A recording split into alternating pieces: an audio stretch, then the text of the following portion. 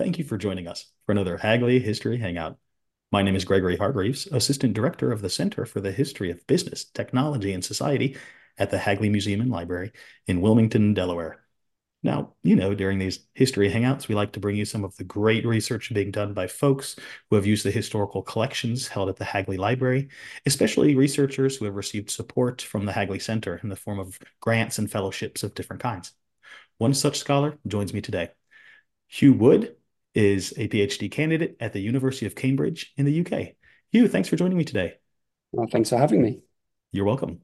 Let's start by painting with broad strokes, so to speak. What is it that you're researching and writing about?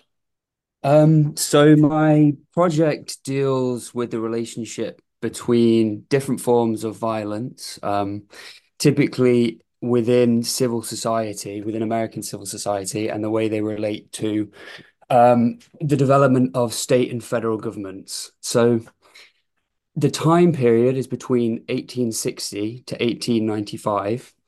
And what we're looking to do is understand how the American political system and the American constitutional system organizes and manages violence within its territory because um, the way it does so is distinctly different from one, how European states do it, and two, what the conventional literature on the state and violence tells us about um, how that relationship should be performed, I suppose. Hmm. Well, what a fascinating subject. And you've picked a really interesting time period there. Obviously, the Civil War and Reconstruction. Why was that your sort of temporal focus? Um, well, it was a bit of a struggle, to be honest. The reason for it being then was that there's a lot of violence going on, as Hmm. you've hinted at. So the project kind of has three strands. One is violence along the frontier. Another is violence in the South, so particularly lynching. And the third one, which is why I was at the Hagley, was to do with class violence. So there's a lot going on in that period, particularly. And what really struck me, and I'll kind of go through a genesis of the project and then it'll kind of make sense why I've ended up there, Sure. um, was that the history of the American state, when you read it, doesn't actually have a huge amount of violence in. But American history generally obviously has a lot of violence, and it has a lot of violence at almost every stage, whether you're in the colonial period, whether you're in the revolutionary period, the antebellum period, Civil War, Reconstruction, post-Reconstruction, Jim Crow, um, even onwards. So I kind of had a complete over saturation of potential sources. Hmm. So what I had to do was find case studies, events, people, institutions that hadn't been studied too much, but had been studied enough. And then I would hope to be able to combine them into an original intervention. Hmm. So through that process, I ended up picking three case studies. The first of which starts in 1860 and the last of which ends in 1895, well, 1893 technically. So that's how we've ended up with that 35-year span. And it also quite helpfully covers a series of quite large transitions, i.e., America moving from a rural to industrial society broadly, Hmm. lots of immigration, lots of racial upheavals, and so on and so forth. So that span allows me to do a lot, basically. Yeah, absolutely. Now, you had mentioned the contrast between the American case of violence and civil society and the European. Could you perhaps elaborate upon that a little bit more? Yeah, so the central idea in European state theory, which would I trace back to Thomas Hobbes, Hmm.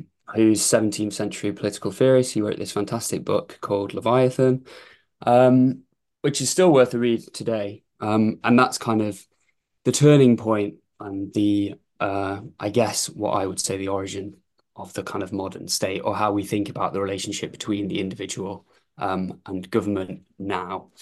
Um, so there's Hobbes in the 17th century. We'll just fast forward a few hundred years and we get to a guy called Max Weber, who's a German sociologist, and Hmm. he posits this pithy, fantastic definition of the state, which is it is a monopoly over the legitimate means of force within a specific area.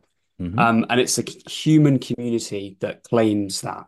Um, so the central thing with Weber is that the state is like a this is a ridiculous way to describe it, but I'll do it nonetheless.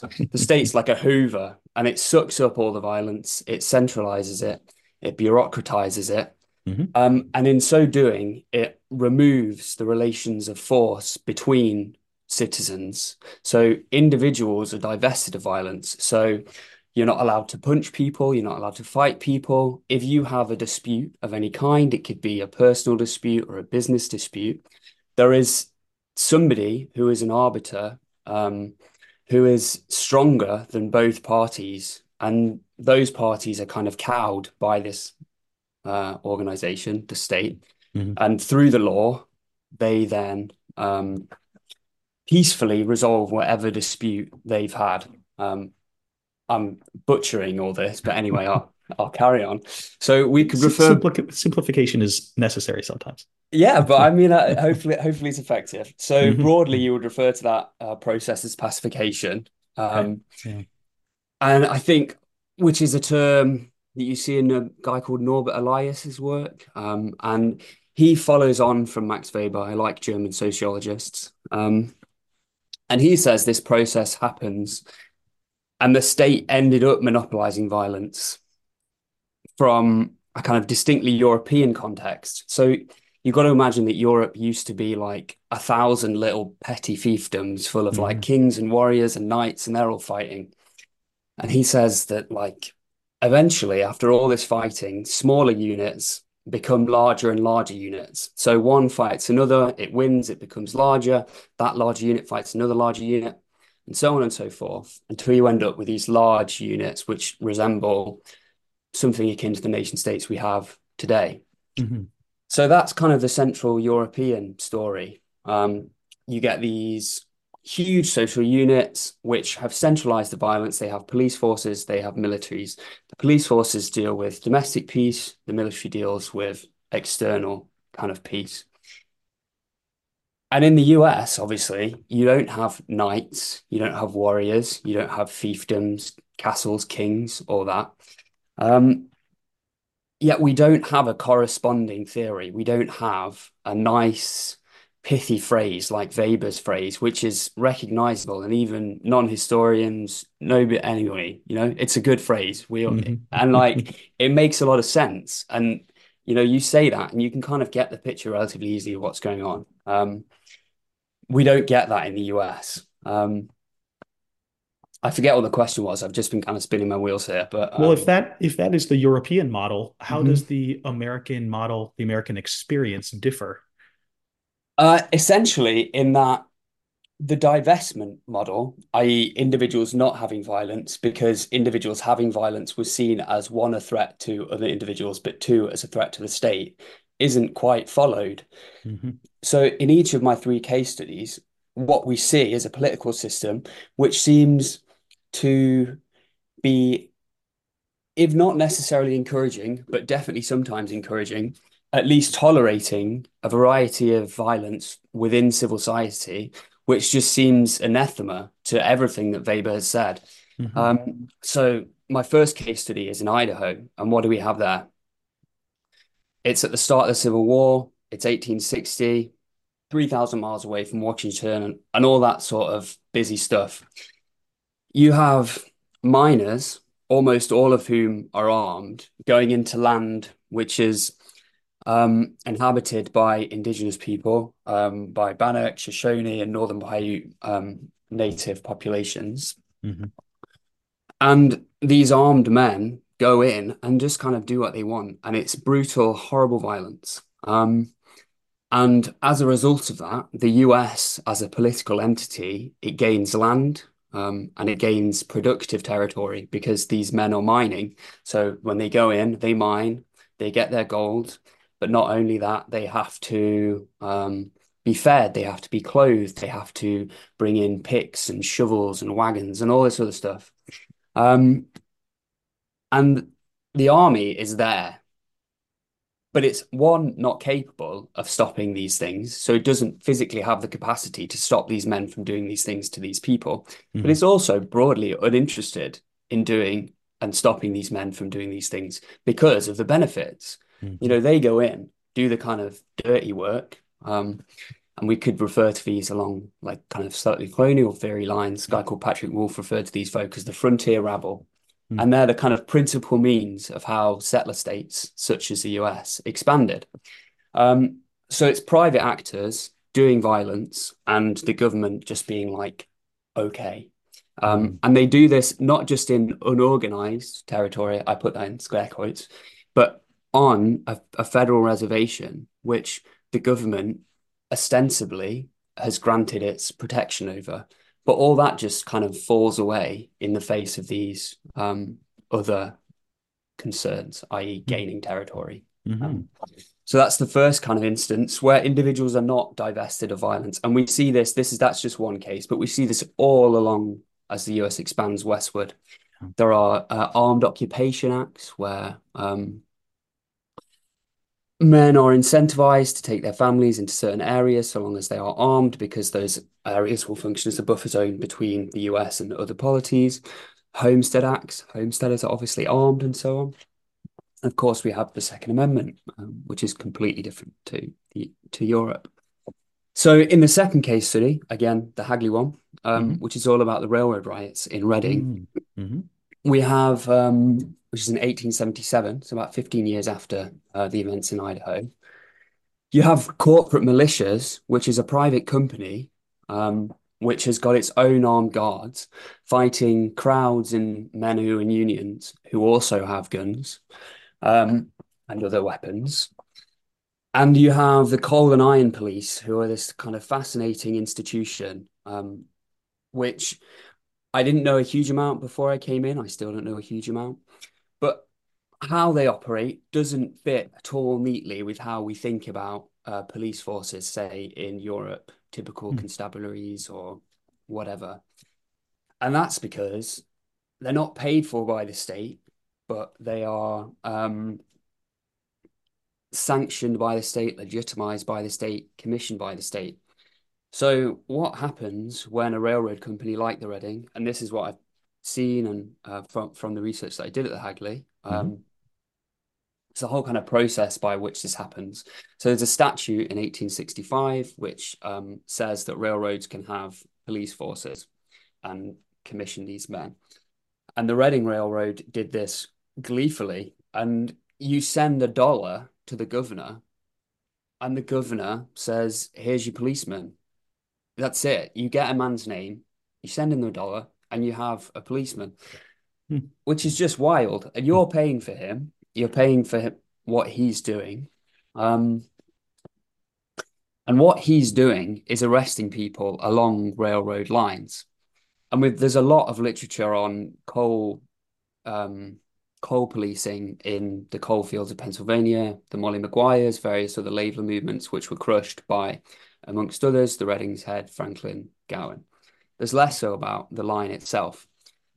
So, what these men are doing is arresting people along the lines for petty crimes like stealing coal, stealing copper, stealing rides, literally stealing rides along the trains by just hopping on, being between carriages, not paying a fare.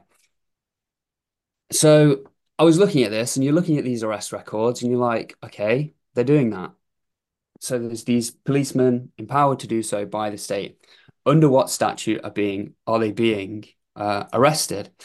Well, there's a couple, and the Reading Company starts putting these through, and there's letters again from the Hagley sent from a state um, congressman, I suppose you'd call it, Mm-hmm. a state lawmaker writing to the Reading Company, being like, "Oh, would you like a law so we can do this?"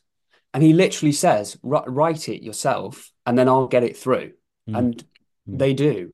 So the Mm-hmm. Reading writes it,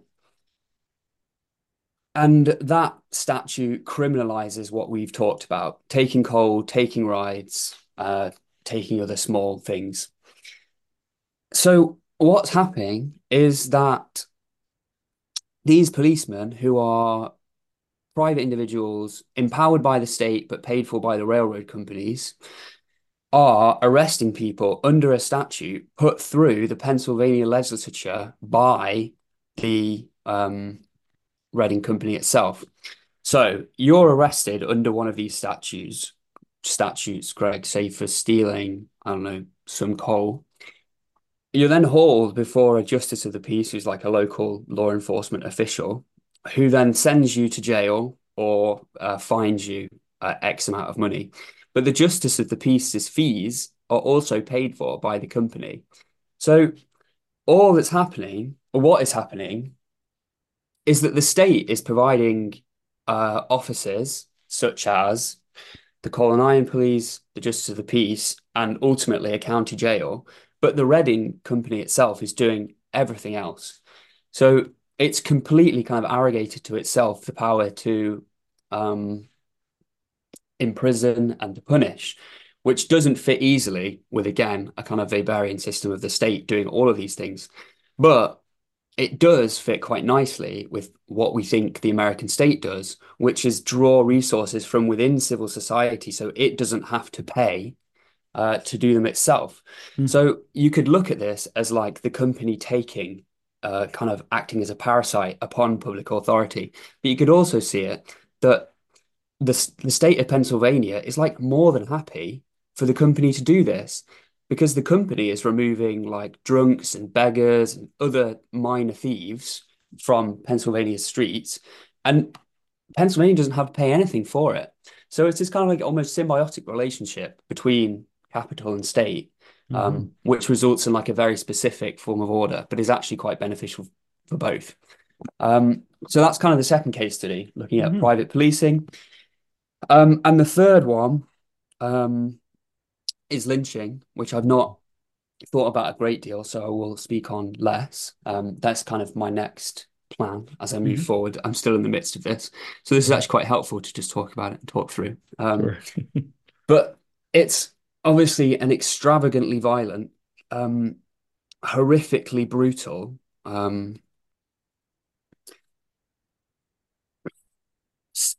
incident, phenomenon Mhm. which doesn't really have analogs elsewhere. Mhm. I've just been reading a book about, why doesn't South Africa have lynching, but the American South does? Um, the answer is there's a strong federal state in South Africa, which is Mhm. doing some of those things, but you don't have that. So you've got a government, much like it's happy to tolerate people along the frontier doing horrible violence to indigenous populations, and is happy for corporations to provide order in specific areas. In the South, it's happy for, or not necessarily happy, but not willing to intervene in the way that it does during labor disputes. Say in the North, the federal government gets really involved, as you're aware, with the 1877 railroad strikes. Um, but it doesn't do that for lynching because it's insulated by federalism. But there's a calculus happening there in that it is willing to get involved in some places, but isn't willing to get involved in other places. And why? What is it basing those decisions on? Mhm. Where Weber talks about legitimate violence and violence being legitimate or illegitimate, where is American state violence sourcing its legitimacy from? That's kind of an open question in some ways, and one which I'm hoping to answer in kind of the fourth component of the dissertation, which Mhm. is directed theoretically to that question of if not a monopoly on violence, what? If we're not divesting individuals from violence, what do we have? And what are Mhm. the implications of that moving forward? Um, and that's the kind of theoretical intervention I'm hoping to make by thinking about all these case studies together. And I don't want to suggest that my thinking on any of those three things is necessarily hugely original. There's a lot of literature on frontier violence. There's a lot of literature on racial violence, particularly in the South. And there's a lot of literature on labor violence, though less recently, to be fair. What there's not is a kind of model, a conception of how to think about these things together, and especially in terms of American state development, whether that be the federal government or state government.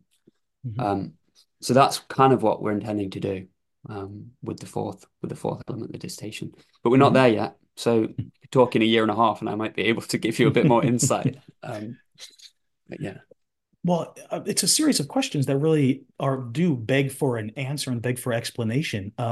Particularly the very deep-seated American cultural glorification of violence that remains with us to this day and shapes our lived experience in this country. Um, I'm wondering whether your study has some implications for the present moment when American civil society really is being convulsed by violence. Yeah, I mean, I think it does. I haven't thought about these in depth because I've been dealing with the sources that I Sure, got sure. from your fantastic archive. But yeah, my kind of vague pie in the sky big idea Hmm. is that a lot of the mechanisms which allowed America to expand so rapidly, and that involved massive kind of public-private cooperation and a real blurring of the line between those two things, where it Mm-hmm. becomes incredibly difficult to discern what is state action, what is not state action, who is the state and who isn't the state, in kind of conventional Weberian terms. A lot of those mechanisms, which I have discussed with the case studies, so settlers along the frontier, companies being able to access arms, regulate their own territory, kind of outside of the government, and kind of outsourcing racial order, say in the South, to local communities. Those mechanisms allowed what was an enormous and expanding polity to remain remarkably regulated and not free of conflict. I don't want to suggest that at all. But for that conflict to kind of work for the state and Mm-hmm. not be oppositional to it and to Mm-hmm. actually benefit it. Mm-hmm. So by kind of loosing violence over the American continent, America was able to settle it incredibly quickly, introduce a set of economic relations, i.e., capitalism, over it very quickly, Mm-hmm. um, and kind of function remarkably well for what was a relatively kind of new state. But now we're seeing a lot of those mechanisms which worked in the past kind of come back to bite America, if you were to put like a nice little phrase on it, I suppose, in the sense that we've obviously seen with January 6th, Mm-hmm. right-wing militias, which just don't exist anywhere else. It's not like if we disagree with an election in the UK, there's like a bunch of armed men who appear from Yorkshire and like go to London and Mm-hmm. try and storm Downing Street, you know? It's just completely alien to us. So that's kind of one way, this militia movement, which has official sanction and can exist, you know, Mm-hmm. because of the Second Amendment and because of how, in the early days, the American kind of political system was suspicious of like centralized power. So that's kind of one way. So there's these kind of civil violences which exist and are troubling to good political order now. Another one is I'm not going to compare them, but fairly horrible in that if we look at Trayvon Martin's killing, after Mm-hmm. that there was a proliferation of stand your ground laws Mm-hmm. um, in other states, and that draws on a long lineage of I'm thinking about Robert Maxwell Brown. He's a historian from the 70s, 60s and 70s. He wrote this book called Violence and Values, No Duty to Retreat. So in um, Britain and British common law tradition, the only time that you have recourse to self-defense, violent self-defense, is when your back is completely against the wall and there's nowhere else that you can go, and that is your only option. Mm-hmm. And that is a duty to retreat before self-defense becomes legitimate and okay to do. Whereas in America, Brown describes there's no duty to retreat. So it's another instance where violence is kind of being ceded to individuals within civil society with awful consequences for specific populations Mhm. who Mhm. are going to suffer as a result of these things, and for people who will be able to fall back on those kind of legal justifications for whatever crimes they happen to commit. So those are just a couple of ways, but it's going to be really challenging to deal with, you know, a civil society which is so boisterous and so incredibly violent, and has such capability to do violence. And obviously the kind of not necessarily obviously, but I mean school shootings. Mhm. It's an instance. It's a failure of the state to monopolize the means of violence to such a Mhm. degree that it can't protect children in obviously that most sacred environment, which is the school. Mhm. You know, so in Weberian terms, that's just atrocious. You know, Mhm. and also in Hobbesian terms. But yeah, so those would Uh, be three ways. Yeah.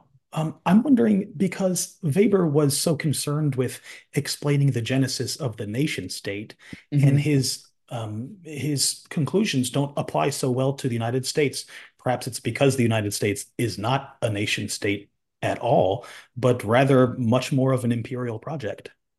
Yeah, I mean, there's definitely something there. Though I suppose, like Germany, you would also see as an imperial project at some points. But Mhm. really, what I'm what I want to get at is that the Weberian idea it just doesn't hold. Mhm. There's something there in that states having control of violence seems critical to ensuring social order, which is not necessarily what's happened in the US. But we need a better way to describe what we're seeing because the Weberian model just falls apart because it relies on this kind of strict dichotomy between state and not state. Mhm. Whereas in America, we just don't have that Mhm. in a kind of comprehensible way. Um, and therefore, a lot of these things we see today are just not legible within that system. So once I've kind of figured out a model of how we can make that legible, I might be able to speak a bit more on the kind of implications for how you could use that to ameliorate contemporary ills. Less Mhm. so now. But yeah, Well, thank you for sharing, Hugh. It's a great project and with some really fascinating implications. Thank you for sharing. yeah, thank you very much. Thanks for talking. You're welcome. And for the audience, if you would like more Hagley History Hangouts, more information on the Center for the History of Business, Technology, and Society, and the Hagley Museum and Library, join us online. You can visit hagley.org. That's Hagley.org. Don't be a stranger.